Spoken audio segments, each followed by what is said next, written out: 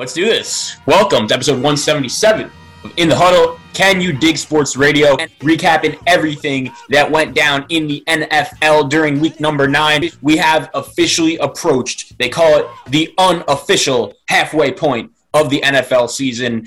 It's halfway done. We have the second half to go. We have the playoffs, which are the best time of year, obviously. But one thing remains the same. On this show, In the Huddle, Can You Dig Sports Radio, we will be talking football, breaking it all down. My name is Zach Kroll. My guy, the real Lil, is here with me today. Will, my guy, I hope you're doing well. I hope you enjoyed your weekend. And I also hope you're ready to talk some football. I know you are. Yes, sir. I mean, listen, the weekend passed, it came and went, and there was a lot of things going on in the sports world that I can't wait to touch on today's show. I'm glad that we can link up and do this show, man. I know me and Zay, we hit it off with a show on Monday's episode. It's time for us to double up.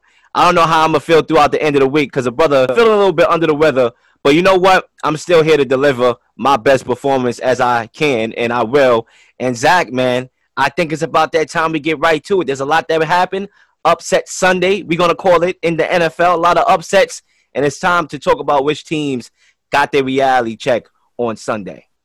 Without further ado, Will, let's get right to it. One of those upsets that you mentioned, Sunday Night Football, the Tennessee Titans, their first game without star running back Derrick Henry. They go in to Los Angeles, SoFi Stadium, and they beat up the Rams pretty badly. There was never really a moment in this game where you expected the Rams to win. Props to the Titans. They end up getting the dub by a final score of 28-16. And considering what else happened in the AFC yesterday, Will, when we look at Buffalo going down to Jacksonville, we look at Baltimore. They were in a very close neck-and-neck game with the Minnesota Vikings. Obviously, Kansas City has really struggled. When you look at these Tennessee Titans, it's unfortunate. Derrick Henry, who was the heart and soul of their team, he went down. But in their first game yesterday, they really stepped it up. What were your thoughts on that performance? And what does the future outlook for this Titan team look like going forward for the rest of this year?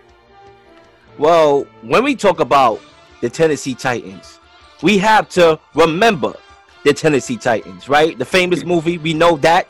But at the same time, when we remember the Titans, we will remember for the last couple of seasons, especially this year, that this team is resilient. And it comes at a credit to head coach Mike Vrabel. When we talked about this team this year, a lot of it was how would this team react to the loss of Arthur Smith. He basically got a lot of credit for Ryan Tannehill's development, for this development of the makeup of this team. And Mike Vrabel, he kind of got some credit, but not fully. We need to look at this team and realize that this team is built for the next man up mentality.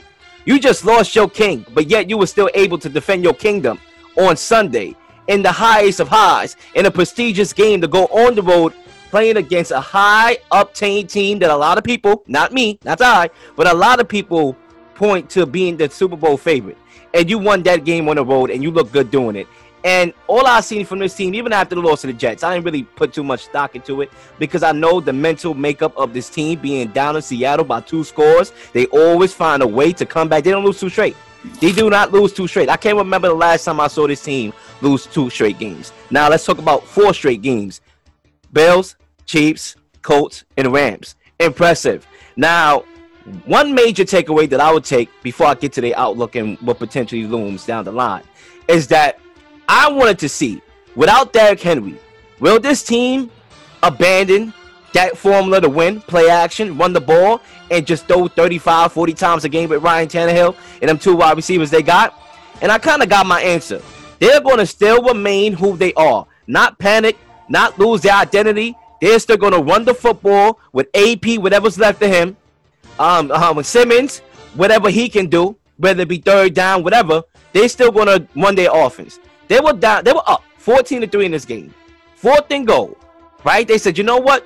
We're going to bypass the field goal even without Derrick Henry. 4th and goal, we fake a handoff, green grass, nothing but green on the other side for Ryan Tannehill, Mr. Tannehill, that is.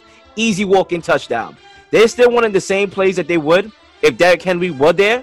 And I think that if they continue to win games like this was the hardest game on the remaining schedule. Now, you can look at a New England game down the line and say that's tough, the way how New England has been playing the last 3 weeks. But this right here, if you told everybody on paper which team was the hardest team left on their schedule, they'll point to the Rams. Well, guess what? They beat the Rams, and they beat them up. So the outlook for the team should remain winning football games and winning, most importantly, this division, which I do believe they can, especially because the defense has been stepping up as of late as well. Jeffrey Simmons, 3 of the 5 sacks on Matthew Stafford. Didn't allow Matthew Stafford and his high-octane offense to get in the rhythm. They shut them where they lie. This defense has been the unsung hero of this team, and I remember interviewing Tuan Davenport, who covers this team daily and travels with this team, and he told me, look, I know this defense was bad last year, historically bad, but these are another year for these guys to get reps, a new system to get reps, and acquisition of Bud Dupree. I do believe this defense will play much better. And guess what? He wasn't lying. Yeah, so a lot to take down from the Titans' impressive win over the Rams. You started off with Mike Vrabel, and I wanted to talk a little bit more about him and the job that he's done with this Titans team. Will, we talk about it all the time on this show, right? I'm known as the coach's guy. You know how much I care about a good coach, and if you have a good coach, that's going to give you the opportunity to win a lot of football games. But it's weird.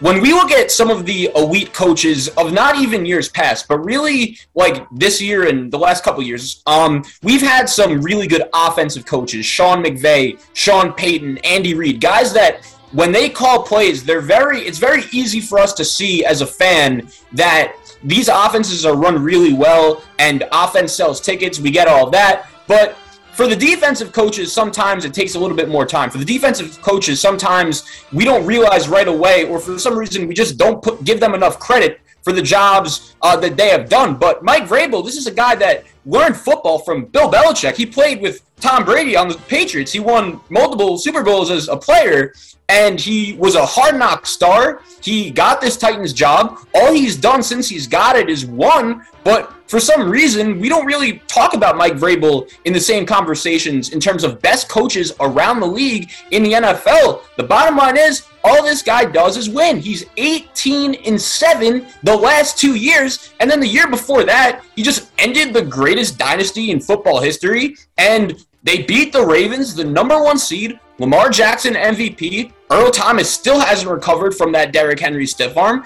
and the Titans are legit. They win football games. Another compliment I'll give Mike Vrabel is when we evaluate coaches, right? A lot of times we just go based on what we see from the game film, but part of being a great head coach is your staff. You are not going to succeed hiring just friends from the country club that you think would make a good time. You have to hire the right coordinators. And Mike Vrabel decided to hire some guy named Matt LaFleur, a quarterback coach from the Atlanta Falcons, and he all of a sudden becomes a head coach for the Green Bay Packers. After Matt LaFleur leaves, he decides to keep his tight end coach and make him the offensive coordinator, some guy named Arthur Smith, and the Falcons are actually playing pretty good football.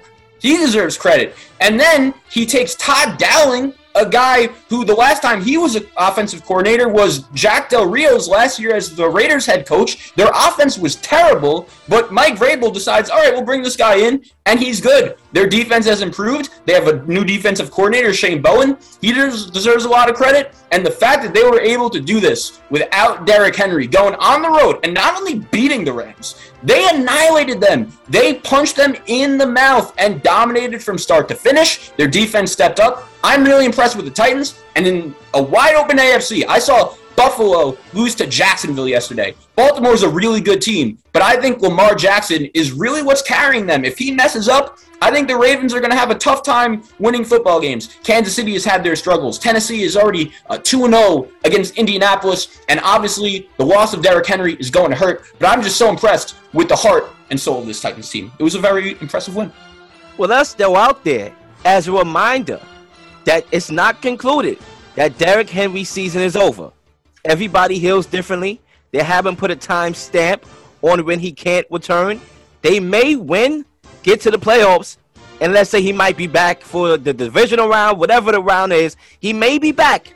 So that window is not officially shut, which is scary because if he does come back, depending on how he feels after getting hurt, listen, he's a different specimen.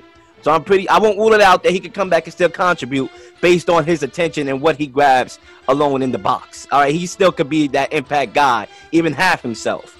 This will make this team dangerous because this team is built to win in cold weather go to Lambeau type of games, which is run the rock, just, short passing game, deep passing game, play action. They are built to win games like this and upset a team that is the favorite to win against them. And like I said, what they've been through with COVID last year, just everything, they always rose. They always rose to the task. Even some of the games that they lost, where they were getting blown out, like the Browns, they came back and battled back in that game. Seattle this year, down 2 scores, came back in battle. I'm just impressed with this team, and I think we have to give them that credit because it starts with Mike Vrabel, and he has been doing a good job of coaching this team going down the line. So, as far as the Rams is concerned, and I tell people this all the time, because I've been watching sports and the NFL, for that matter, for a pretty damn long time. And what I notice about professional sports, in particular the NFL, where we will see on a given night that the Jaguars with Urban Meyer can defeat a team like the Bills, nothing is a given. So you're not going to hand me a piece of paper and I'm going to look at it and say, oh my God, Matthew Stafford upgrade. Von Miller, oh my gosh. Jalen Ramsey, oh my gosh. I mean, the list goes on. Wide receivers, Robert Woods, Cooper Kupp, he is a guy. All right, that's not going to say, Lil, that's a championship right out the gate. It's not. That's not how football is. Football is how good you play in January is what counts. That home field thing, yeah, that may have an impact. Maybe, maybe not. I mean, look, at the end of the day, it's 2 teams in a stadium when it's cold, okay? Going at it for the right to go to the next round and go to the Super Bowl. So when I looked at that piece of paper, I said, you know what? Yes, Matthew Stafford is an upgrade. But how much? If we really look at that upgrade, is that upgrade big enough that it separates them from being a championship contender, considering the fact that they got there? I don't know. Looking at that game, not saying that they shouldn't have made the move, because I know, Zach, that will probably be your next question if I bring up something like that during the comparison game. I would have made the move too, but it's like, how much of a upgrade are we talking about here?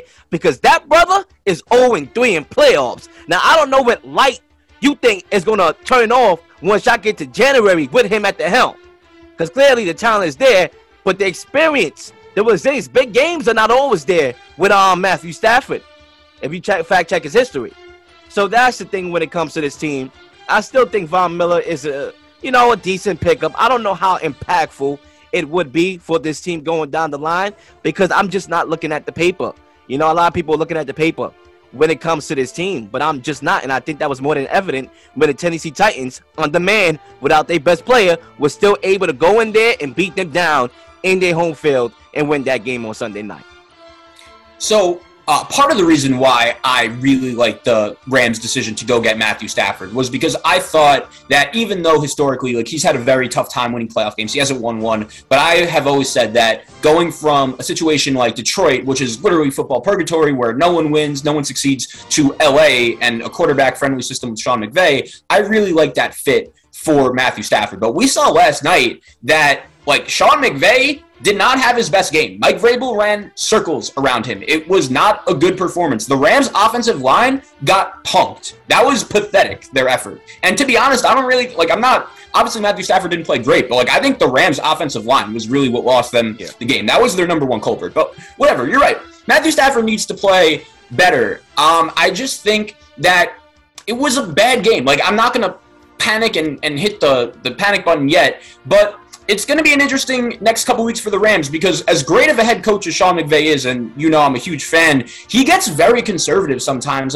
I didn't love the decision when it was 21-6 to kick a field goal to make it 21-9. It was a 2-possession game either way. Sometimes he gets a little bit too conservative like that. Even the week before, the Rams were up 38-0 to the Texans and they won, but the Texans scored 22 points in a row to end up covering that game. So I feel like the Rams are a team right now that may be coasting a little bit through the regular season. We've seen, we saw plenty of teams as heavy favorites to lose yesterday, Dallas and Buffalo included. So, it was a weird Sunday. I'm not going to completely hit the panic button just yet, but we're going to get into another team in the NFC West that the Rams are going to be competing with shortly, that I think, when you compare the Rams to some of the other teams in the NFC and really the NFL right now, the way they played last night, they're obviously not going to win many games like that. And they have their flaws. They're top heavy, but McVay and Kroenke, Snead, they gave up all of their first-round picks and said, we're going all in this year. So it's a big year, man. You know how important it is for them.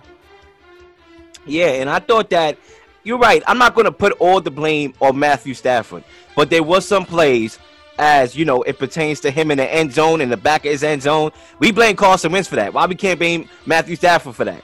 You got what I'm saying? I'm not a Carson Wentz guy, but if we gonna blame Carson Wentz for that mistake, we need to have the same energy when it comes to Matthew Stafford. Then on the next possession, he literally Keenan locks into his receiver and throws an interception. Lock into his receiver. The defender was able to jump the route, take it to the house. So he makes the mistake that, like, from a guy who has been in the league for so long, you wouldn't expect that. And that's it's almost like Sam Darnold in a way. Like he's in his 4th year and he's still making these head-scratching mistakes. It's almost like that. He's a really good player and I think he's really talented, but every once in a while he makes that mistake that really makes you scratch your head. Absolutely. He makes a lot of those mistakes that makes me scratch my head, but that's another topic for another day here. But yeah, once again, when it comes to the Rams, I'm not saying hit the panic button. I'm not saying the moves that they made non-traditionally is going to backfire. We have to see for our own 2 eyes. But what I'm saying is the Rams, a team like the Cowboys, a team like the Bills, they got their reality check. The 49ers we're going to touch on, they all got their reality check in different ways. The Rams' way was we're not going to cruise and bruise our way to a Super Bowl victory. It's not going to happen that easily. This is still the NFL we're talking about here. The other teams, will get to some of those teams and what their reality check tells them going forward.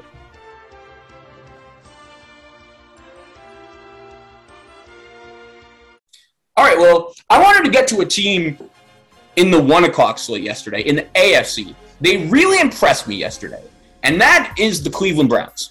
This is a team that has been dealing with a lot off the field of late regarding everything going on with the OBJ fiasco. And they had a big game yesterday going on the road to Cincinnati, a division rival, taking on the Bengals. And Cleveland went in there and really dominated that game from start to finish. Denzel Ward makes the big play, pick 6 to the house. That really changed the momentum. The Bengals were able to get a touchdown to tie the game, but that was the closest they would get, as the Browns ended up winning by a final score of 41-16. Both of these teams are now 5-4, and the Browns, as of now, will have the tiebreaker with the head-to-head win. So, Will, I'm looking at not only the AFC North, but really the AFC as a whole right now. I think this is a pretty wide-open conference. I don't think there is a particularly great team in the AFC. I really think that if you get in the playoffs in the AFC, you are going to be able to at least have a chance to make some damage.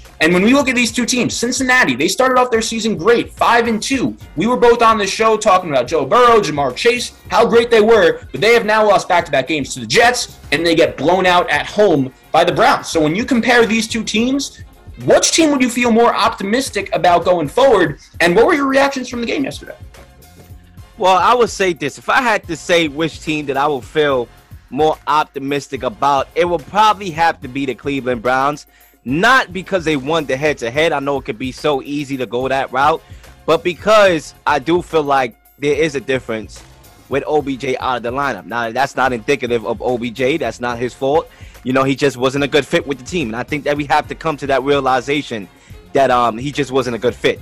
It didn't work out well. The system does not evolve or involve, OBJ. It's not meant for OBJ to have an impact on the game the way how Kevin Stefanski wants his guys out there. Being a one-first team, being a team that likes to do a lot of underneath routes and obviously take the shots when necessary and not force the shots, which is different when you have a superstar talent like OBJ, because Baker Mayfield does not feel comfortable. He's in the pocket. He knows he has a star that has a media presence with him, a superstar social media presence with him, and he feels in the pocket, man, I'm over here, we winning, but I'm not getting this guy the ball. He's gonna be on my ass to get him the ball. That can obviously upset you and your thinking in your brain when you're in the pocket. So now I find it no coincidence, right, that when he's not in the lineup, their offense just looks good. He gets hurt last year. He tore his ACL. Immediately, they balling out. Immediately. It didn't take a game. It didn't take a half. Immediately, once he get hurt, Baker Mayfield looks like a totally different quarterback. Immediately. And they took that momentum, drove it into the playoffs in the wild card, beat the Steelers with it, and then obviously came to their maker, which was in the divisional round, which was a team that represented the Super Bowl in Kansas City. Now, take that how you wish. Now you get there to this year. I mean, they struggling. They looking iffy. The passing game, Jarvis Landry is off. OBJ, he's off. The offense is off. Now, he obviously gets dropped on waivers, and immediately, Baker Mayfield is back. I mean, the brother was 7 of 8 for 121 yards in the first half. In the first half here. I mean, Donovan Peoples-Jones, I said it before. They should have traded OBJ at the deadline before they dropped him on waivers, because I feel like Donovan Peoples-Jones, has a better rapport with Baker Mayfield, and you also got the rookie shorts over there as well. So those could be your 2 cornerstones along with Landry and your running game. So I would say if I had to choose 2 teams, it would be the Browns, because the Bengals week to week is showing me more and more that they are facade. You know, there was a team that Jamar Chase was going crazy, and now we came back to reality. The brother had a couple drops in the game that could have been touchdowns to make the game a little bit more competitive on a scoreboard. But yeah, listen, the great teams in the NFL, even the great teams, they're going to have a little bump in the road. So for us to feel that the Bengals, a team that wasn't experienced enough in winning since the days that they made the playoffs under my dude head coach, Marvin Lewis and Andy Dalton at the helm, they had to face some adversity. They had to come to reality, you know, and I think that we got that reality check. Like I said, we talk about teams having their reality check. This is the reality check episode, to be quite frank with you. And the Bengals got their dose of reality that there's still levels to this, right? They lost to the Jets, they lost to the Browns. The Browns still own Ohio. And they showed that based on their performance, and they have a structure to win. You know, that's why I think that makes the Baker Mayfield whole contract situation even more puzzling and questionable, because they have their formula to win games, which could be done with any quarterback at the helm for that matter. But, yeah, I'll leave it that there. I think when you get to the AFC South as a whole, and I'll leave you with this, Zach, to give you a take, I think, to be quite frank with you, Zach, this might be. You talk about the AFC being wide open. There's not no clear-cut team in the AFC that we look at and say, that's the team. Maybe we don't disrespect to the Titans because they did have the best last 4 strength of record. But staying in the AFC North, staying there, it might be the Ravens' year. I think the stars are aligning slowly and unfolding to show that this year may be the Ravens' year. This team that was great in the regular season, was able to get to the playoffs, had some playoff exits, whether it be the first round, second round. I think this year is shaping up for it to be the Ravens' year despite all the injuries coming into the year. Watch out for the Ravens, man. It might be the year. Yeah, so a quick comment on the Ravens. I just think they're going to go really as far as Lamar Jackson takes them. And he's so good that he could take them very far. He, in my opinion, I said it on last week's show, like I think he should be the MVP of the league just because the team is so built around him and he's producing, especially in the big moments. He's made so many clutch plays, and I feel like if you take him off the Ravens, they're absolutely lost right now. That was a nice win yesterday, comeback win against the Vikings. My issue is, as you said, they're super banged up and their defense is bad. It's not as good as it's historically been. They give up a lot of points, so that's going to be a concern. You trust Coach Harbaugh, but they're definitely a contender. Once again, I feel like if you make the AFC playoffs, you're going to have a chance to win. But talking about Cleveland, I was impressed with the Browns yesterday because the Odell Beckham fiasco that was going on, it was really dealing with this team for a whole week, and they were in the news for a whole week. And I think over the last couple of years, which has made this Cleveland Browns story and this turnaround so inspiring, is that they were literally the circus of the NFL. They were always distractions. This team was always going 0-17. They could never find a franchise quarterback. The Browns literally were like the Lions. They were football purgatory, and Kevin Stefanski came in right away, and he said, no more distractions. We're all about business. We're all about football. And I think that culture that he set, it set in the playoff game last year against Pittsburgh when he didn't even coach and they travel without him and win that game. I think the culture that he has established in Cleveland of it is all about football, no off-the-field shenanigans, I think that helped the Browns in their prep for this week's game because I feel like Browns teams of the past would have just let this get out of hand,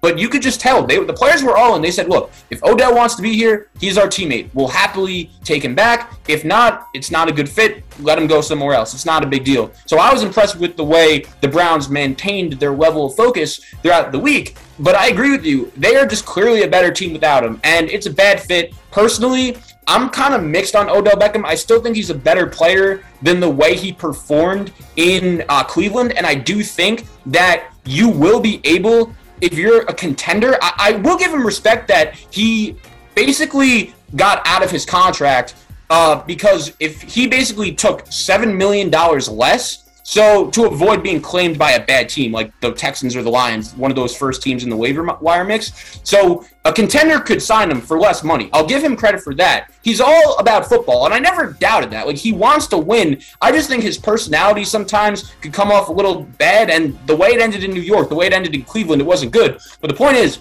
the Browns are better without him. Baker Mayfield looks so more comfortable. They were able to run the ball. Their defense stepped up in a while, and they should have some positive vibes based on what we saw last year, the way this team stepped up without him, and the way that Baker Mayfield played. I think there's room for optimism. The offense just looked better, and without OBJ, his fault or not, maybe just not a good fit. I do give Cleveland credit and take them seriously. I do. When we talk about OBJ, we have to really be careful in regards to how we can perceive this situation with OBJ, simply because we don't know the dynamics. We don't know why he didn't get the ball as much as he did. We don't know if his lack of success was, tailor-made for a situation where, should I say, it was his fault or whatever it was. I do believe he has more to offer. Clearly, I really do. And sometimes you could be in a situation where you don't ask to be in a situation. You have to deal with that situation for however long you have to deal with that situation for. And I think when we get to Cleveland, Baker Mayfield wasn't talking to him enough. That's clear to the eye. If you watch Cleveland and this offense, they were not targeting him. And I think that when you have a superstar personality on your team, whether it was you or whether it was the other, management that got him there, you now have a responsibility to either do two things. Use that player, involve him more in the offense, or trade his ass. It's one of the two things. Even if you wasn't the guy that made that deal. But here's the question, though. Is he still a star, though? Because I'm not sure, bro. I'm really not. I think we will find that answer out as soon as we get to where he's going to go next. Because, like I said, certain situations matter. Continuity with your quarterback is a big thing. That's why Davante Adams, you take Aaron Rodgers away from Davante Adams, he's still probably a top 7 wide receiver. I don't know if I would say he's number 1. That's the difference between having a quarterback that you have that continuity with, where he can make you look just a little bit better than what you may actually be. And I think with Davante Adams, I don't think he's the most athletic guy. I mean, I could go Mike Evans. I can go a whole lot of guys more athletic than him, run better routes. Maybe you might have two. He's one of the prayer route runners in the game. But what I'm saying is that he gets labeled as the best wide receiver. Why? Because he has that continuity with Aaron Rodgers, where Aaron Rodgers can make him look good. OBJ don't have that. He doesn't have an Aaron Rodgers. He never did. Even when he had Eli Manning, he had a back end Eli Manning. He never had that guy. Tom Brady, he's able to get Mike Evans and Chris Godwin the ball. Most great wide receivers have great quarterbacks, right? Unless your name is Calvin Johnson. But even then, you can see that can hinder your resume and your, obviously, your repertoire when it comes to the rankings and all that. Even though Calvin Johnson was a different breed, we know that, right? And he had Matthew Stafford. Matthew Stafford is a talented quarterback, even then. So they might not win, but he had a quarterback. So what I'm saying is that OBJ didn't have himself a quarterback. Baker Mayfield is not OBJ's type of quarterback. He is a game manager with some skill sets that can help you win regular season games. That's how I classify Baker Mayfield. He flirts with star potential.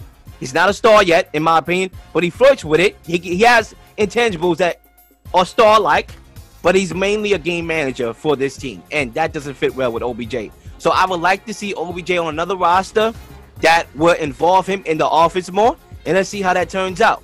Clearly he wants to win because he wants to join a championship contender, but he also wants some looks. And I can't be mad at him. If I was his agent, I'll tell him the same dang thing. If I was his father, I'll tell him the same dang thing as well.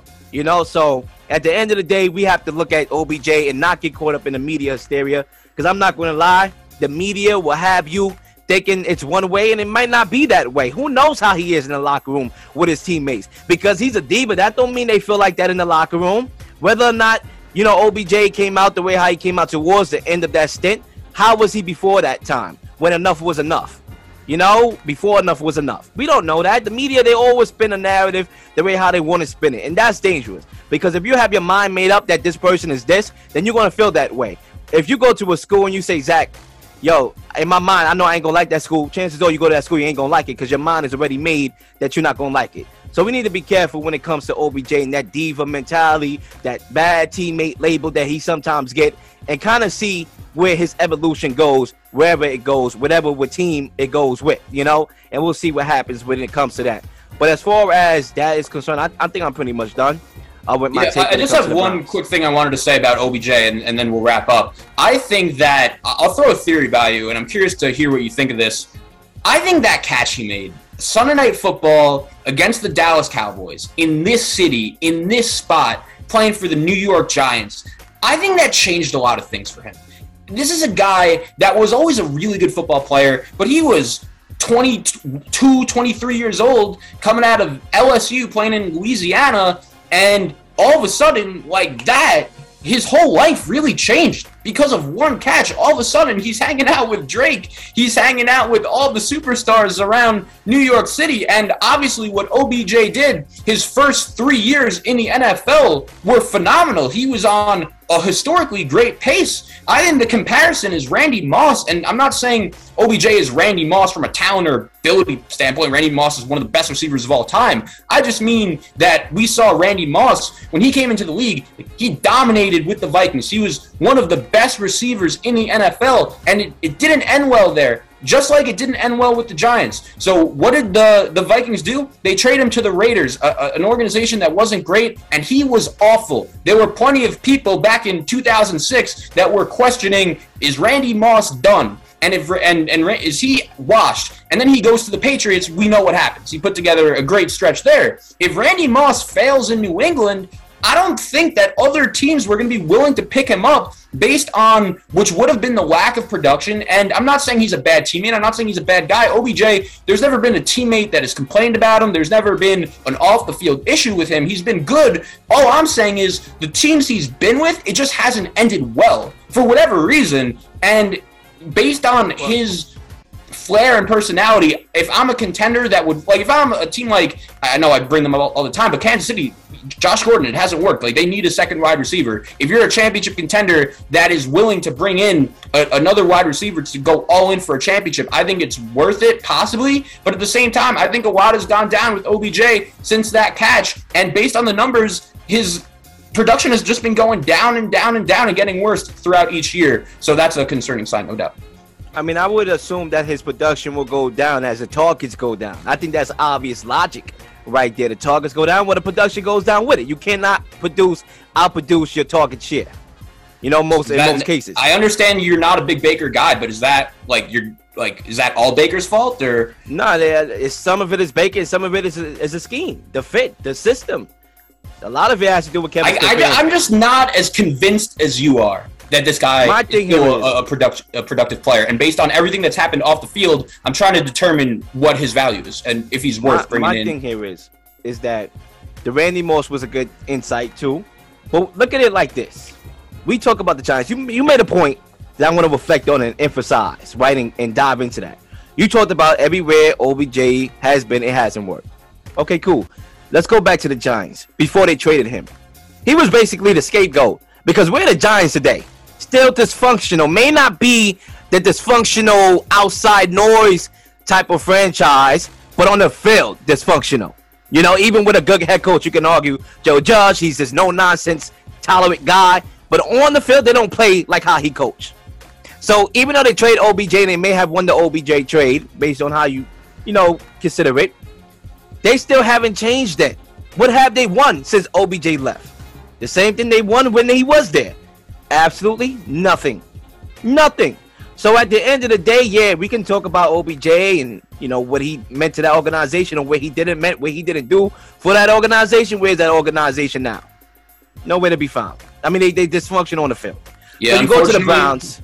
You go to the Browns. You're not getting the targets. Listen, I just can't put all the blame on OBJ because, like I said, I don't think.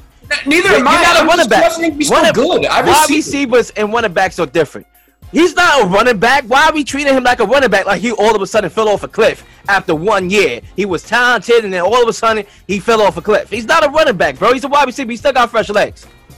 He was out for last year. He's rehabbing. He still got fresh legs. Yeah, I'm pretty sure once he get picked whether up, whose fault it is, I just haven't seen the production since 2016. and like I said, I haven't seen the targets.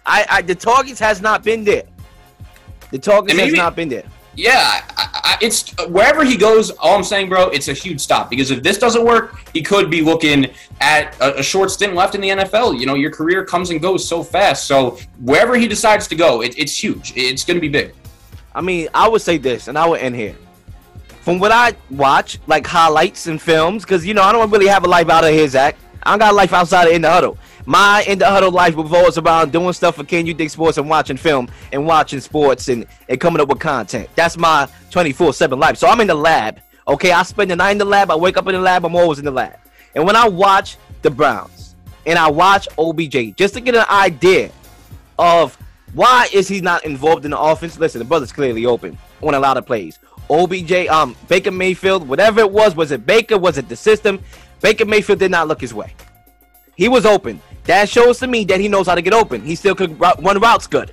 So that shows you that he didn't lose a step too much running routes because clearly he's open. Now, can he catch the ball? I guess we have to figure that out when somebody throws him the ball.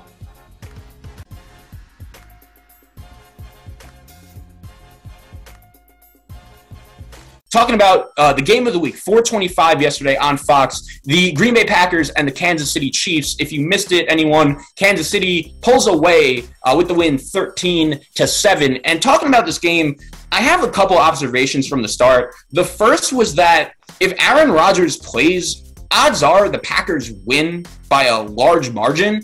And when you consider some of the other stuff that went down in the NFC, first of all, the Buccaneers, props to them. They didn't even play, and they were the biggest winner of the weekend. When you look at the Rams going down, you look at the Cowboys going down, even the Saints going down, the Panthers going down, which will help them in the NFC South. But the Bucs didn't even play, and all these contenders across the NFC lost. And if I was a Packer fan, I'd be frustrated because I think this game was so winnable. I think your quarterback kind of cost you the game yesterday. Only having to put up 7 points against the Kansas City Chiefs defense. And look, Jordan Love, I never loved the guy. I don't think that he was a draft pick that was worth risking your future of Aaron Rodgers for. But at the same time, he doesn't wow me in any way. Like his arm strength, his athleticism, he's just not a guy that circles anything off the charts. And the problem is he's not a rookie. Like he was in the NFL last year and he looked like it was his first time playing football yesterday.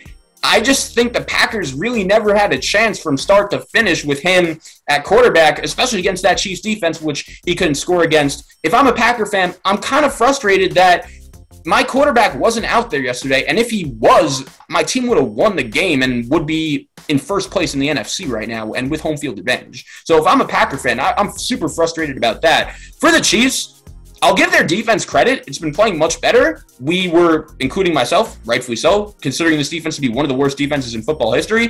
Very slowly, they're climbing their way. They're getting a little bit better. Daniel Jones looked pretty good yesterday for the Giants. They did a good job against him, shut out the Titans in the second half of that game, and really won them the game yesterday against Green Bay. But the Chiefs' offense is still a huge concern. There is something off with this offense. And the one thing I will say when it comes to Patrick Mahomes, this is a guy that has been great throughout his career, right? He literally got into the NFL, and I've never seen a quarterback for his first 3 years just dominate and make it look so easy like he has. But this is the first time in the NFL he's dealing with a little bit of adversity. We watched the Chiefs. Clearly, they're not as good as they've been in years past. But I hate to say it, bro. His wife and his brother being out here on TikTok, his brother has already been in trouble 2 times with the league for dumb reasons. His wife is really into football, and she'll get with arguments with fans on Twitter. There was that video that went viral of them all at dinner and Patrick Mahomes eating the chip, and he's in a weird spot because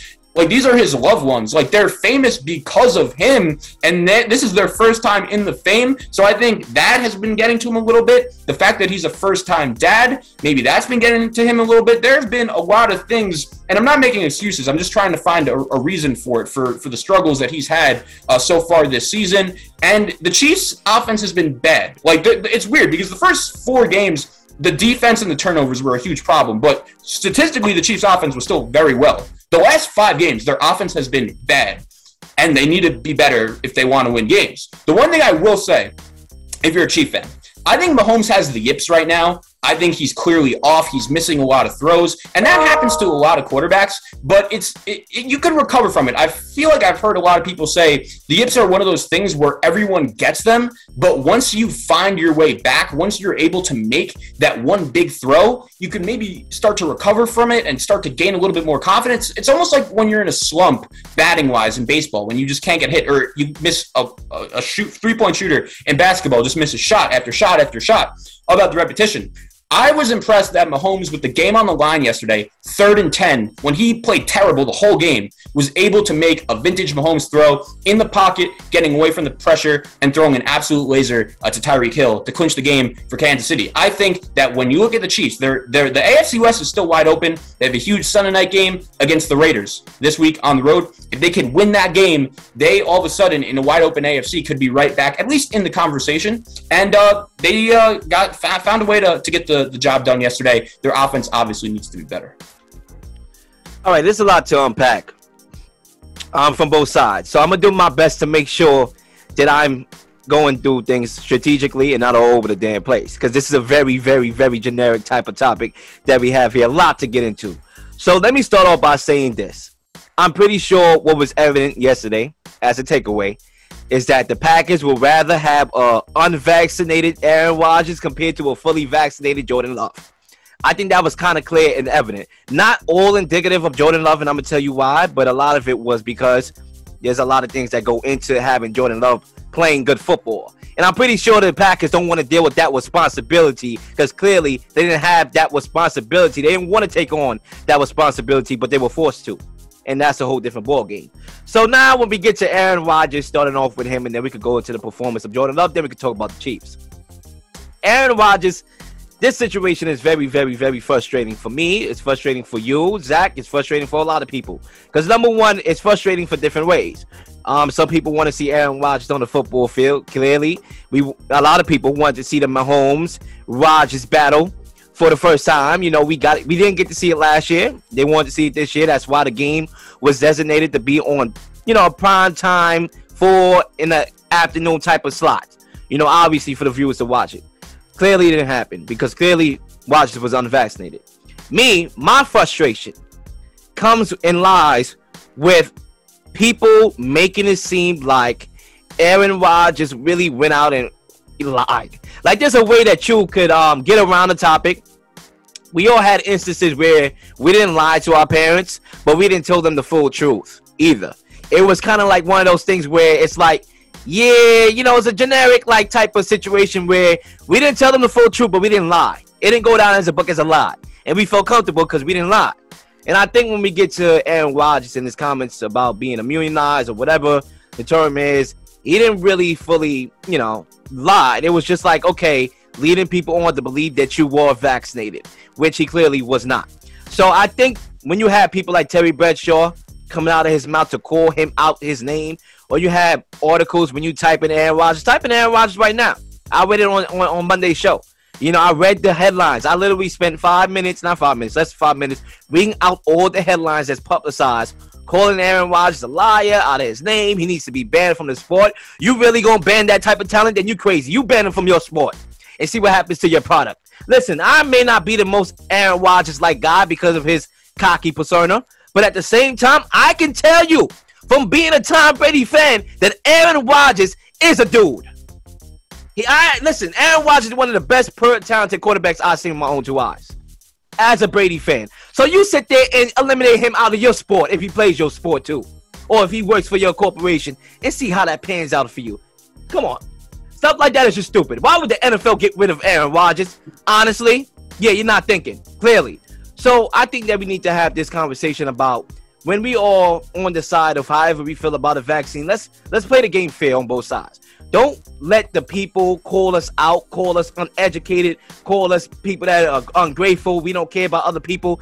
That's when we need to draw the line. Because guess what? There's going to be a point in time where fire is going to be played with fire. So we have to be respectable for Aaron Rodgers as he does his research, as a lot of people do their research when it comes to a pandemic. Zach, you said one thing in the show that really stood out to me, and not for good reasoning. I got to be real with you.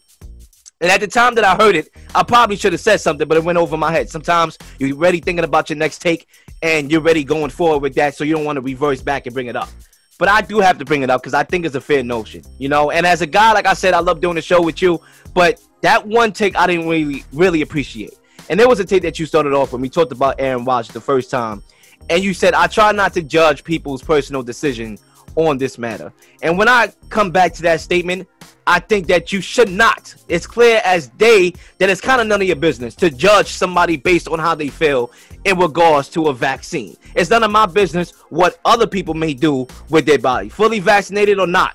It's not my decision. I don't care. I'm not the be all end all. I don't have no say in your life. And I think that has to be evident, and people in the media needs to learn that it's Aaron Rodgers' decision. At the end of the day, football is football. We get it. As football fans, we starving for talent. We want to see Aaron Rodgers and Mahomes, but we do have to come to the realization that even though a team could be affected by Aaron Rodgers not being vaccinated, that he has an obligation to his family. And if his family is on board with him being unvaccinated, then guess what? He needs to stay that way if he feels that way. It's not a team decision. When has medical records ever been a team decision? It hasn't. At the end of the day, we're living in perilous times, and Aaron Rodgers made that decision. He wasn't there on Sunday. It sucks because this is the type of situation that no matter what side you on, you could agree that this could actually put a dent in the season with the Packers. Well, guess what? That's life. Brooklyn might be without Kyrie Irving for all that they invested in having that big thing come over there and win championships. They may be without Kyrie Irving because I don't see no things changing as far as mandates in New York. It sucks for the Brooklyn Nets, but at the end of the day, it's life. The game was not fair for a lot of people in America. Some people work good jobs that we all want to work, and some people have to do jobs that we don't want to do. Life has never been fair. When has life ever been fair? So let's be real and come to the realization that, yeah, the Packers, they're in prime position to make a Super Bowl. They still can with a fully unvaccinated Rodgers. Now, you can talk here and play odds. What if you catch COVID in the playoffs? Cool. But at the end of the day, life hasn't always been fair for people. And in this case, it may not be fair for Aaron Rodgers. Now, get into the exact. Can I just have a quick second to respond to that? I just wanted to explain what exactly I meant. So when I said that statement, I just wanted to say, no matter who you are, it is your decision whether you want to get vaccinated or not, and everyone has that right. Of course, I'm not one of those people that of course, you can do whatever you want, and it's your right, your body, your choice, all that stuff.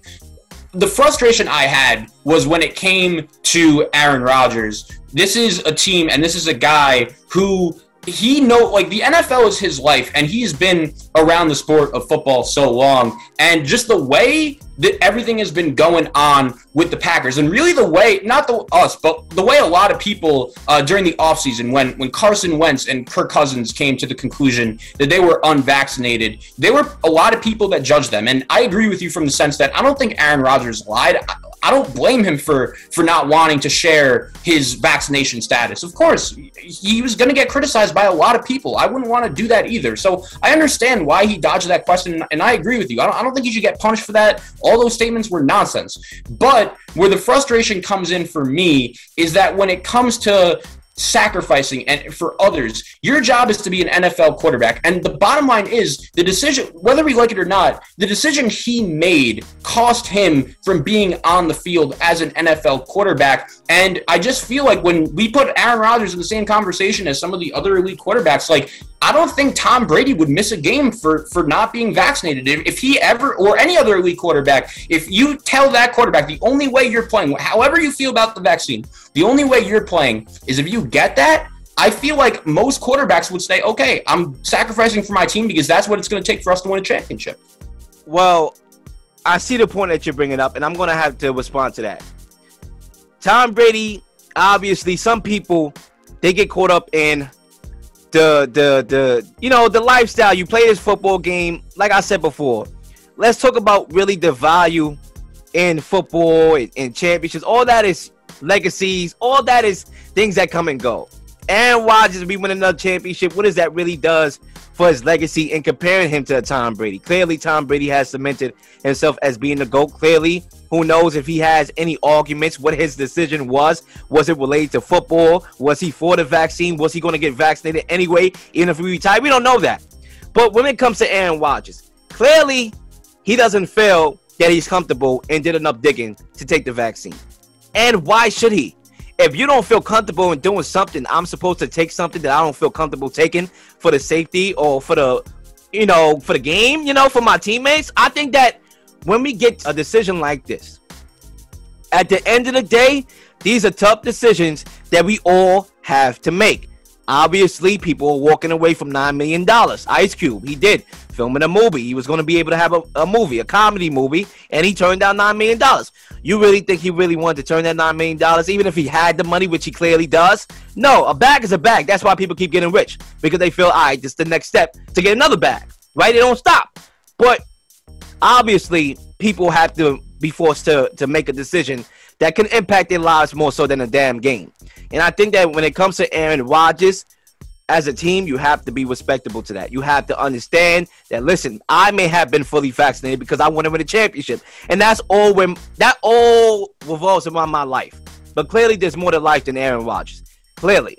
And I think that we have to understand that there's more to life than football, even though football is a big chunk of your life. And sometimes you can argue makes you have a good life to live. We get it. But Aaron Rodgers is at a space in his life where he almost walked away from the game. So why, if you almost walked away from a game, then clearly you don't need the game. So clearly you don't need the vaccine if you don't feel comfortable with taking the jab. Now, as it pertains to the game, as we move on to the game, listen, Jordan Love, to me, I would say this. Like I said before, he struggled with ball placement. I said it on this episode with Zay. He struggled with ball placement. We get it. I thought there was some opportunities for back shoulder passes that he could have connected on. But listen, the Chiefs made a concerted effort to blitz him 68% of the times on 3rd and 4th downs. I mean, they blitzed the brother throughout the whole game. I thought Matt LaFleur didn't put him in the best predicament to be successful, because in an instance like that, that means you have to get the ball out of his hands quicker. Bootlegs, play action, whatever it is to offset a defense that's bringing heavy zero blitz. You have to be able to combat that. He clearly didn't. The special teams was clearly awful. They missed 2 field goal kicks. They were terrible. They muffed the punt. I mean, listen, we could talk about the Chiefs, and we'll get to them in a minute. But like I said, they did not do everything around Jordan Love for Jordan Love to be successful. Now, you can take the game as a takeaway that Jordan Love is not the answer. I'm not going to fight you with that. But what I'm saying is that they didn't do their best. When you have a rookie quarterback on short notice, when Aaron Rodgers tested positive for COVID and he has no practice reps, he has no continuity with Davante Adams, then you have to make sure everything around him is going right. Everything is going good. And he's the reason why you're losing or winning. Not the team, not the special teams, not the errors. It's either him and that's it. Well, clearly it wasn't that way. So I can't pull all my stock and give a perfect synopsis on what I think about Jordan Love and as it pertains for him in the future being that heir apparent Aaron Rodgers. I can't really give you a definitive answer because I can't use this game. But as we get to the Chiefs here, and just a quick question about the Packers and the point you made. Would you blame that on LaFleur or just? Yeah, absolutely. He even took ownership. He even took ownership after the game and said he could have coached the game better. He basically told on himself that he clearly didn't have him ready to play. And it was evident. Like I said before, I'm not saying that Jordan Love showed a lot of flashes that I take away and say, oh, that dude is a bad dude. He's a dude. No, I didn't get that. But at the same time, I didn't get the performance around him and everything just breaking down. The offensive line clearly had breakdowns of protection. Clearly, throughout the whole game, it was a breakdown of protection. He was not protected, and he doesn't have that continuity. A lot of the things that Aaron Rodgers and Davante Adams have is broken down plays that Aaron Rodgers knows where Davante Adams is going to be. I see where Aaron Rodgers is being blitzed, and the pocket is collapsing, and he just knows where Adams is going to be. Whether it's back shoulder, whatever, he's going to be there. He knows that. Jordan Love doesn't have that to bail him out. Clearly, he doesn't. So, yeah, I have to put majority, like a good 80, 75, 80% of the blame on Matt LaFleur in this case when it comes to the Packers. As far as the Chiefs is concerned, I hear it every week. We could come up with, all different scenarios and alternative reasoning for Patrick Mahomes' struggles. Clearly, he should have had more interceptions in that game. He threw an interception to Kevin King that he dropped. I mean, he's not playing good football, clearly. I don't know what it is in his personal life, whether it's personal on the football field. He's not playing good football at all right now. Clearly not the best quarterback in the league because, like I said before, I've seen Deshaun Watson play with less and look good with less. So he's clearly not that guy that we thought he was. He's probably still the top 5, whatever. He's not the best in the football world of being the best quarterback in the NFL. I'll leave that there. As far as the Chiefs is concerned, I still haven't been impressed. Yeah, like I said before, they left a lot of opportunities on the field, and if Aaron Rodgers is pretty self-explanatory. You said it to start off your take, Zach. If Aaron Rodgers was there, the Packers would have won this game. I think that's evident. So Aaron Rodgers wasn't there. Jordan Love was. They took advantage. Being at home, took advantage of a rookie being under center, was able to blitz. They wasn't blitzing like that with Aaron Rodgers at the helm. Come on. It wasn't doing that. It was an advantage that they had, that they won the game, and the offense couldn't put up points. The Packers, that is, that left that window open. Most teams with a high-octane offense would have put the Chiefs out of their misery.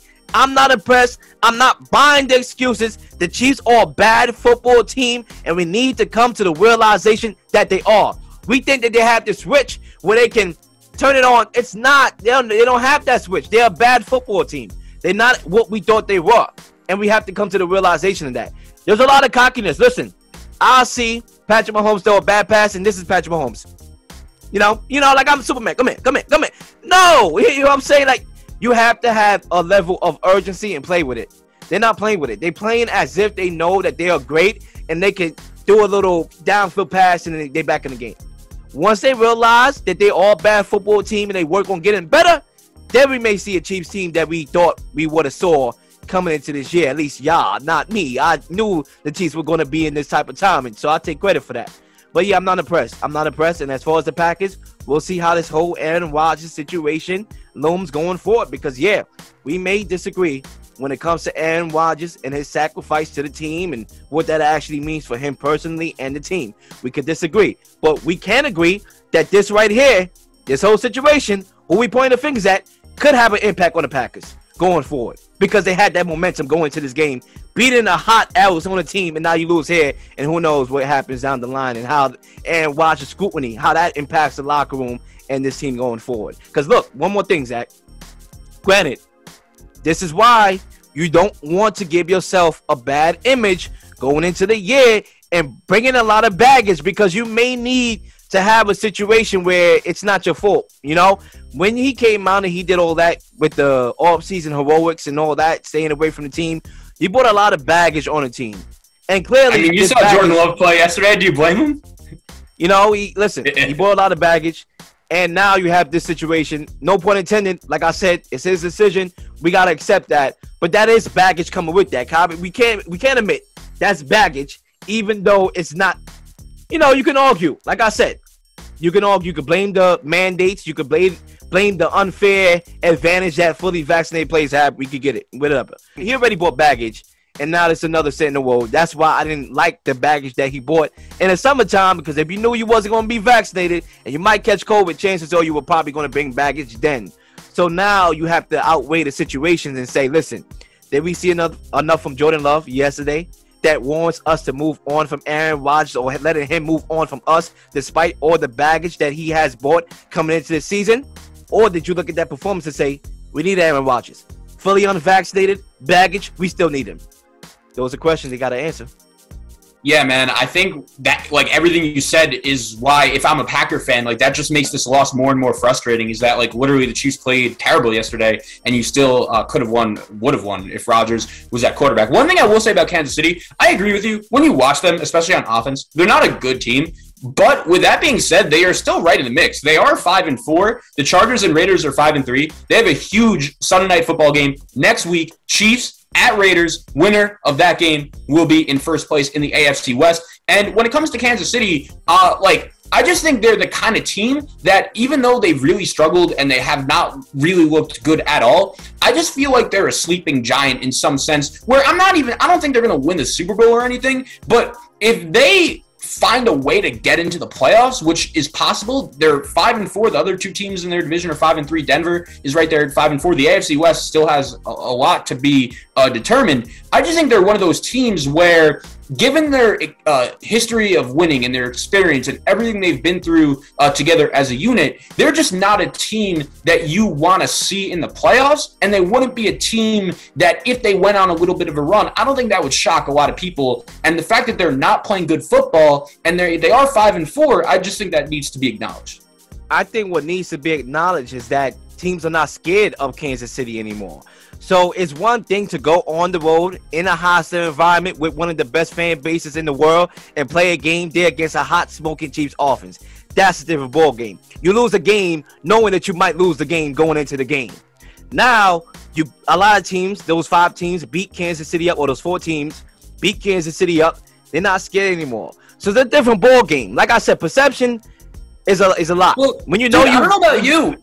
Let me ask you, when you watch the Chiefs, right, do you think their struggles, do you think it's more of a result of coaches and opponents figuring them out, or do you just think it's Mahomes not playing well? Because I just think Mahomes is not playing well. It's a combination of both. It's clearly because they're not able to have those downfield type of, plays. And granted, Mahomes is struggling, but he wasn't struggling before. And also, teams all finding out ways to beat them. They're more aggressive with the Chiefs. They change their outlook. They take away Tyreek Hill out the game. The Chiefs, and we talked about it, Zach. You was one of the main ones, and myself included, that said the AFC got better. Now, granted, we can sit here and say, well, the AFC is not as good as it looks. That's because the AFC is beating up on each other.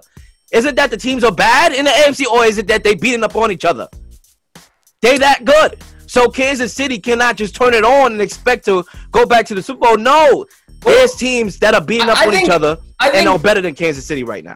Right. I just think here's the thing. So I think that we're in agreement, right? The AFC got better, and it's a much deeper conference. The only thing is, I don't think the separation between like the Titans, who are technically the 1 seed right now, and teams like Buffalo, even other teams that not a lot of people consider, like the Chargers, the Raiders, the Chiefs. I would say this.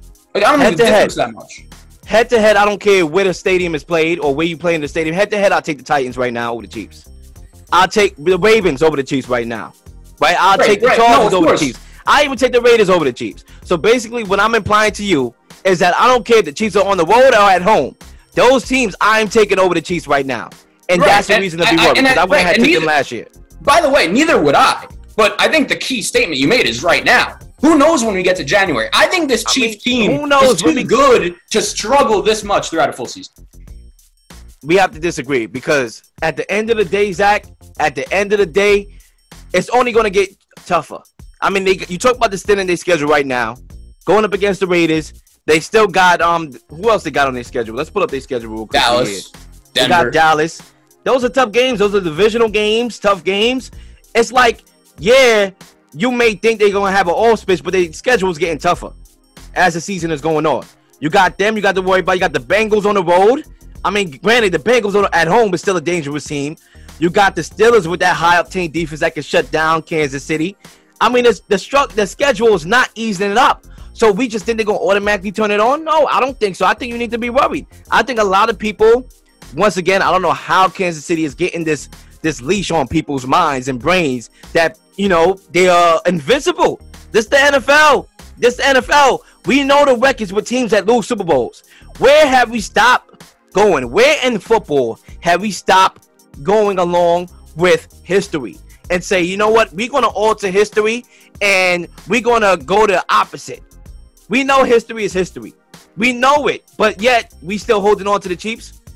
I don't get it, y'all. I don't get it. Yeah, one thing I will say, and I think one statement that we're in definite agreement with is the Chiefs, the way they're playing right now, they're not a good football team, and they need to be better. But there are some signs, especially on defense. Like, once again, their defense was historically bad to start the season. And I always said, like, I never expected their defense to be the 85 Bears, but I just wanted their defense to be like top 20, just kind of how it was in the Super Bowl year. Give them a chance to win. And if you're a Chief fan, the frustrating thing is that yesterday, when you had the special teams advantage, their special teams have been really good, kept them in the game. Their defense was very good. And the offense, which historically you've been able to trust as the top go-to unit over the last couple of years, that has not been showing up. And that's frustrating. But I think where the optimism possibly is coming for Chief fans is with a long season, an 18-game season, and the pedigree of this group, if their offense does turn it around by any chance, they are still a dangerous football team based on the way they've been playing on defense and the pedigree. I would say this. I don't deal with the ifs, ands, or buts. I deal with the what's up, what's happening right now. No, and we agree. Right now, they're not a good team. But they're 5-4. They haven't played badly enough to completely eliminate themselves. As bad as they've been the most disappointing team in the NFL. And still, with that being said, they're still right in the middle of the playoff race. Still got half a season to go. I would say to you and a lot of fans, not to me. Like I said, I seen this coming. The most disappointing team in the NFL, there's a lot of options for that. The Dolphins included. I mean, we could go down the list of, teams that are disappointing this year. But, look, I would say this and I would end here. My thing here is, Zach, you said they had the number one offseason. I actually went back and looked to where you had them. When we did our top 3 teams in the offseason, you had them number 1 with the revamped offensive line. Clearly, that offensive line has not lived up to that number 1 ranking that you gave them. Then you talk about throughout the season, even on today's episode, they need to make a move for Odell Beckham Jr., a number 2 wide receiver, right? And then we still a believer in this team. Clearly, they haven't made none of those moves. They haven't, got that much help on defense, even though the defense played well yesterday. I mean, that was Jordan Love in the backfield. That was an easy stationary target. Well against the Giants, too. The Giants, I mean, that's Daniel Jones with no number 1 wide receiver being played. The Titans literally had A.J. Brown go for over 100 yards. I don't know what we're talking about there. So, yeah, we can sit here and throw teams and not look at the context of the game and the situation. But at the same time, what I'm saying is that, yeah, they might be 5-4 and the door's not closed, but I just don't think that they are a good football team. No matter if they sneak in the playoffs and get there, I just don't feel the Kansas City Chiefs because I do believe there's something wrong. Because if they would have turned it on, they would have been turning it on. We are halfway through the season. Right? They could have turned it on in week 3, week 4, week 5, week 6. I don't see in the back end of a schedule they'll start to turn it on. I may be wrong. I would admit if I'm wrong. But I think they would have done it by now if they could have. Like I said, you took away some positives from this game. Clearly you did. But, like I said, Kevin King should have had an interception. Do we look at that game differently if that results in a pick and not a drop? Interception. I mean, come on now. So, yeah, you may have taken, some things that you saw from that game, even though it was 13-7, and Jordan Love actually outperformed Patrick Mahomes. Jordan Love here. We talk about how bad Jordan Love looked. Let's have that same situation with Patrick Mahomes because clearly Jordan Love actually had better stats than Patrick Mahomes. Now, I know the W in the win column looks good, but if both teams didn't play good and both quarterbacks didn't look good, then basically Jordan Love outperformed Patrick Mahomes. Now, you tell me what you think about that because clearly that's something there. So clearly Patrick Mahomes ain't playing good ball. No, he's not, of course, and I totally understand that. That was a bad effort, and once again, the last 5 games he's played have been the worst 5 games of his career. I think he has the yips. I just think he's in a bad slump right now, and I do think that over time, he is too good of a player for that to change.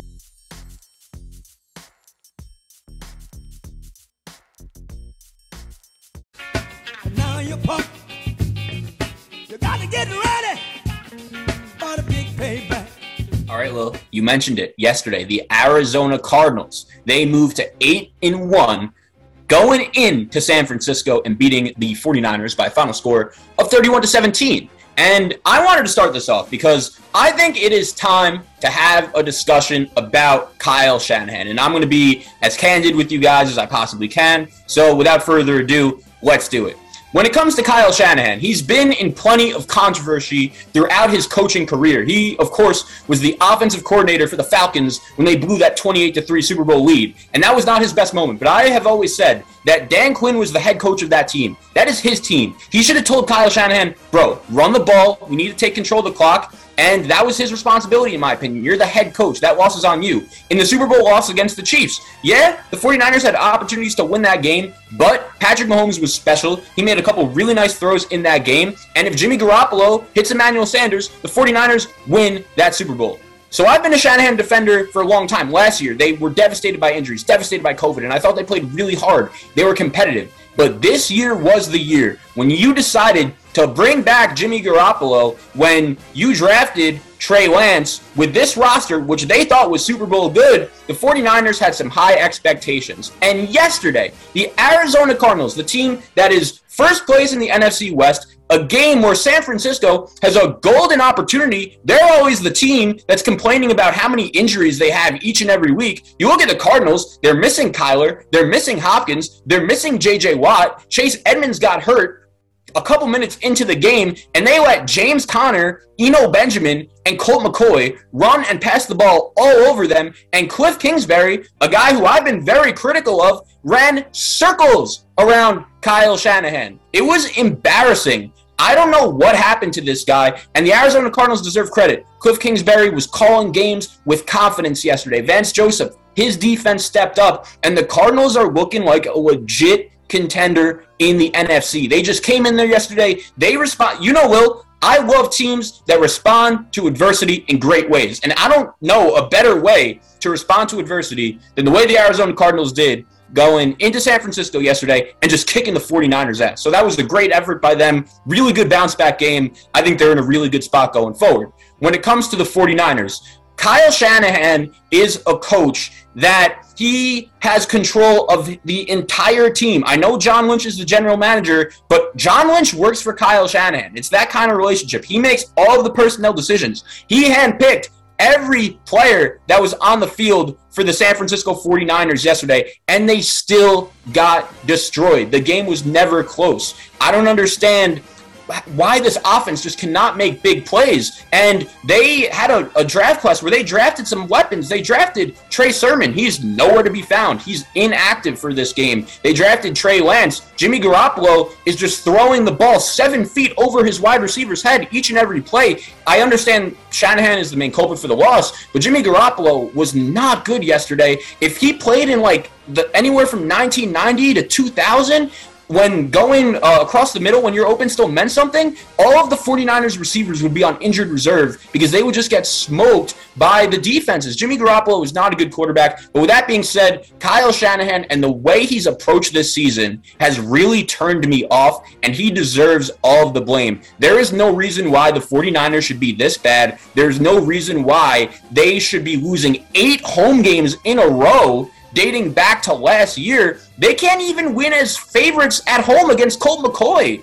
They're not a good football team right now. And if I was a 49er fan, when I see guys like Josh Norman and Dre Kirkpatrick out here getting roasted each and every play, it's just very frustrating. And for a guy that I thought was a very good head coach, this year has been a major turnoff. And once again, coaches have bad years. We saw when Sean McVay got to the Super Bowl, he was able to adjust and still be able to put together an offense that was good and dynamic. And Kyle Shanahan has failed to adjust. And he is kind of the king of the kingdom in San Francisco. And it's not really working for the 49ers right now. And I think they're in huge trouble. I really do.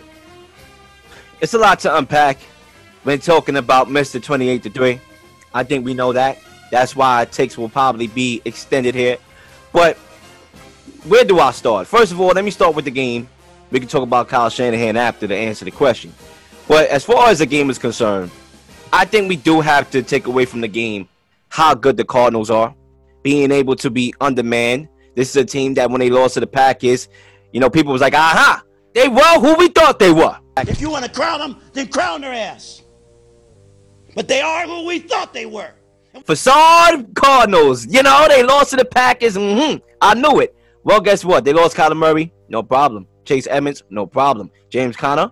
Okay, no problem. He's going to perform in this game. 21 carries for 96 yards on the ground.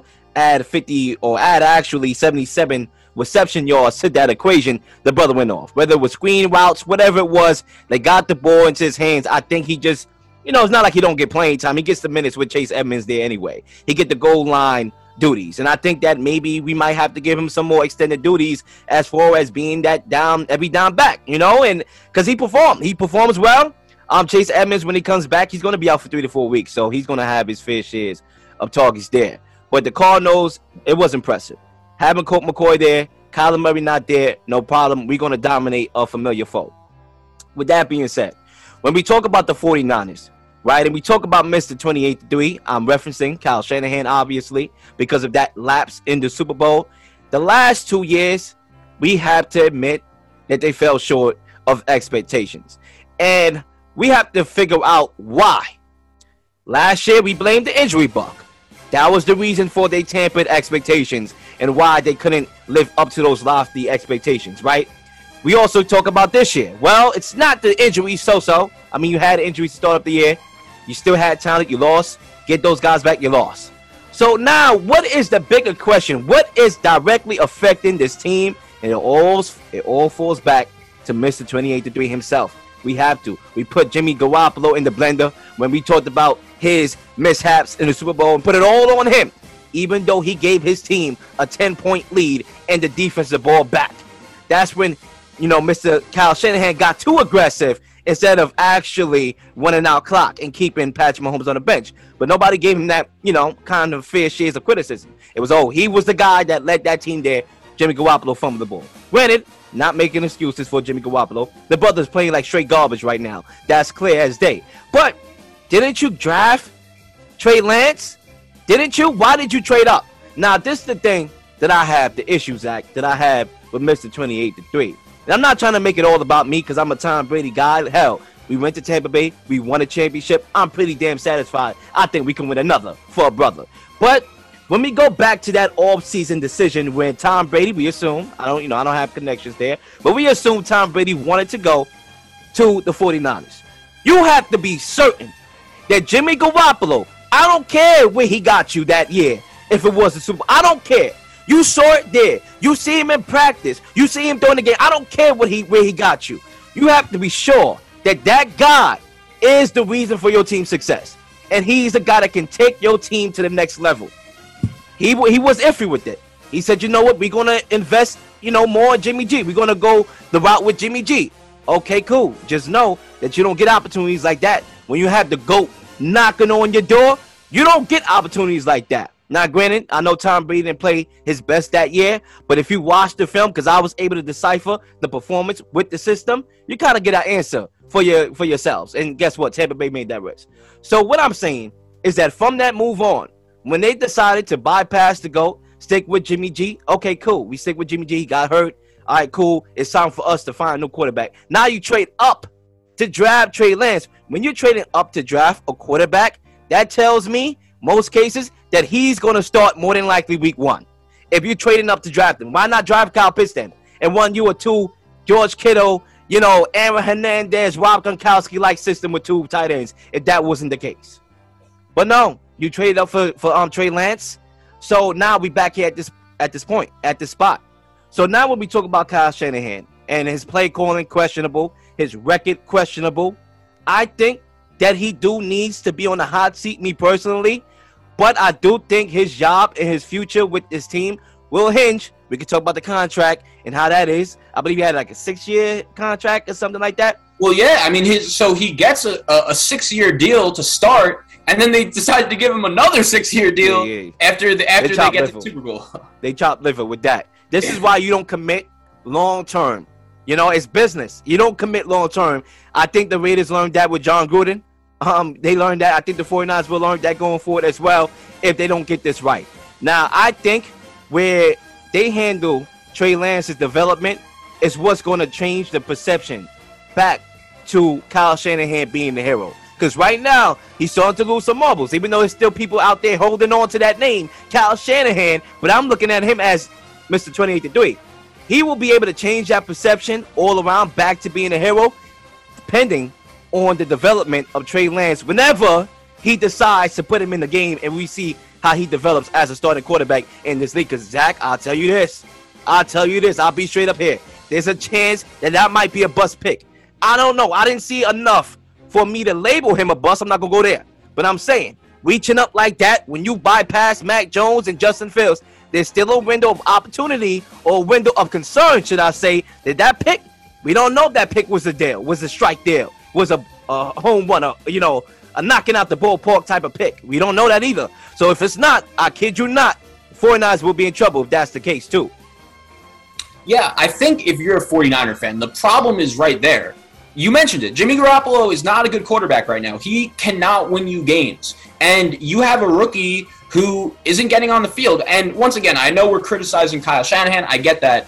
But there has to be a reason why like Jimmy Garoppolo is struggling this much, the 49ers aren't winning games, and Trey Lance still can't get on the field. And that's concerning if you're a 49er fan, because we know that when we look at the NFL in 2021, you should want to get your rookie quarterback on the field as soon as possible, especially when you're seeing a guy like Jimmy G really struggling. But the bottom line is, Lil, like, I understand the Cardinals deserve credit, and they're a really good team. Cliff Kingsbury coached circles around Shanahan. But think about it. Colt McCoy and James Conner, who is a fine player, but he hasn't had a game like that since 2 or 3 years ago in Pittsburgh. They went into your house in a must-win game and ran all over you. Like, that's unacceptable. That can't happen in a game that you need. And they say it a lot, right? You learn more from someone at their worst time opposed to their best time. I'm learning more about Kyle Shanahan right now in his worst time than I am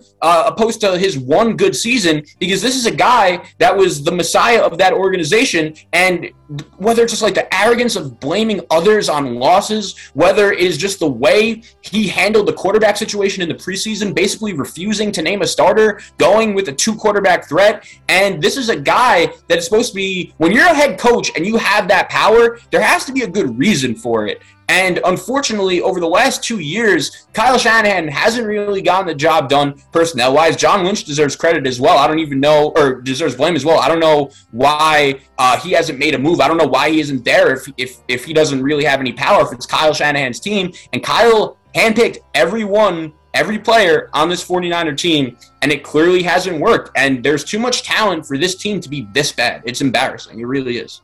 I would say this. All I'm asking for from Kyle Shanahan, I'm going to call him by his real name now and be respectful in this take. All I'm asking for from Kyle Shanahan is a sense of direction. All that record, his losing records, yeah, that's cool to bring up. But those are generic things. Those are generic issues. I've seen coaches that have losing records at times during the season because of quarterback issues, whatever. Okay, that's cool. I'm not worried about that. I mean, it is concerning, but let's put that to the side. Record aside, all the other stuff aside, injuries, whatever, whatever aside. What I want from you is I need to see a sense of direction and you knowing what you're doing. Because we saw you move up to draft Trey Lance. What did that imply to us? Where is the direction in that? Or are you handing the keys over to him slowly but surely? What is it? You talked about a 2-quarterback system. We saw it in the preseason where we saw a lot of Trey Lance. Even before Trey Lance got hurt, I thought we would have saw that same thing replicated and duplicated to start off the year. We didn't see Trey Lance in a lot of action, game time action to start the year. So kind of he led us on to think that they may have something up their sleeve in the back, and he showed us a whole different thing. So I want to see the direction is what I'm talking about. The direction from Kyle Shanahan, that he knows what the plan is, whether it's give rookies more burn. I mean, Josh Norman out there looking suspect out there. Josh Norman is looking suspect. All right, pack him up. But I just want to know the direction and where he's going, because right now, I mean, you look at the record, maybe it's time to start giving rookies more minutes. That's starting with Trey Lance once he's healthy. And I'm seeing what you can do and what you have for next year. Because right now, this year ain't it, man. It's not. Well, you mentioned the sense of direction. Here's the problem. I think that clearly we're seeing right now that Kyle Shanahan doesn't have a sense of direction, because he decided to bring back Jimmy Garoppolo, and he did that after trading up and drafting Trey Lance. The reason why he must have brought Jimmy G back was because he must have thought, and I did too, we all did, that this roster outside of the quarterback is really good, and he must have not have thought that Trey Lance as a rookie right away would have been able to take this team to the promised land. That's fine. So he decided to bring back Jimmy Garoppolo based on the assumption that the team around him was good enough to win the Super Bowl. They got to the Super Bowl 2 years ago. They were very close, but clearly they're not. I just want to throw this point in there, and then you could take over. I just want to throw this point in there. The fact of the matter is, right? Okay, cool, fine. You thought Jimmy G, this roster was talented enough to win a championship. Clearly, that hasn't been the case, and clearly, Jimmy Garoppolo hasn't been performing up to par. So what does that do to his trade value? Now we got to talk about that, because you basically drafted Trey Lance to be his successor, and I'm guessing you thought at some point Jimmy Garoppolo would be balling with this roster to the point where you can get some trade value for Jimmy Garoppolo. Now we saw Jimmy Garoppolo throughout the year not look good. What does that do for Jimmy Garoppolo? And all you on a tightrope now? It's really not good, bro. This is a quarterback that's making a total of $135 million, 5-year deal. That's not good. That is the way that he has played. That's not going to be a contract a lot of teams want. You're probably going to have to attach some first-round picks. They don't have first-round picks. So that is the problem with the 49ers. I'm telling you, like, this could be an organization that is in trouble for some serious time going forward unless Trey Lance just becomes the savior. Because right now, clearly, we're looking at this roster, and obviously the quarterback is a huge problem, but it's not good enough right now. It's not. And they are a team that had such high expectations. And once again, in a game, first of all, 8 home losses in a row dating back to last year, that's embarrassing. 8 home losses in front of a very good fan base, in front of a fan base that has seen some historically great players, like 8 home losses in a row. That Sunday night game against the Colts, the Sunday night game against the Packers, we can go on and on. And you let the Arizona Cardinals, your division rival, when you had a golden opportunity, no Kyler, no Hopkins, and not only did they beat you, they kicked your ass. The game wasn't close. No heart, no guts, embarrassing performance from the 49ers. And no soul and no identity. Keep on rolling.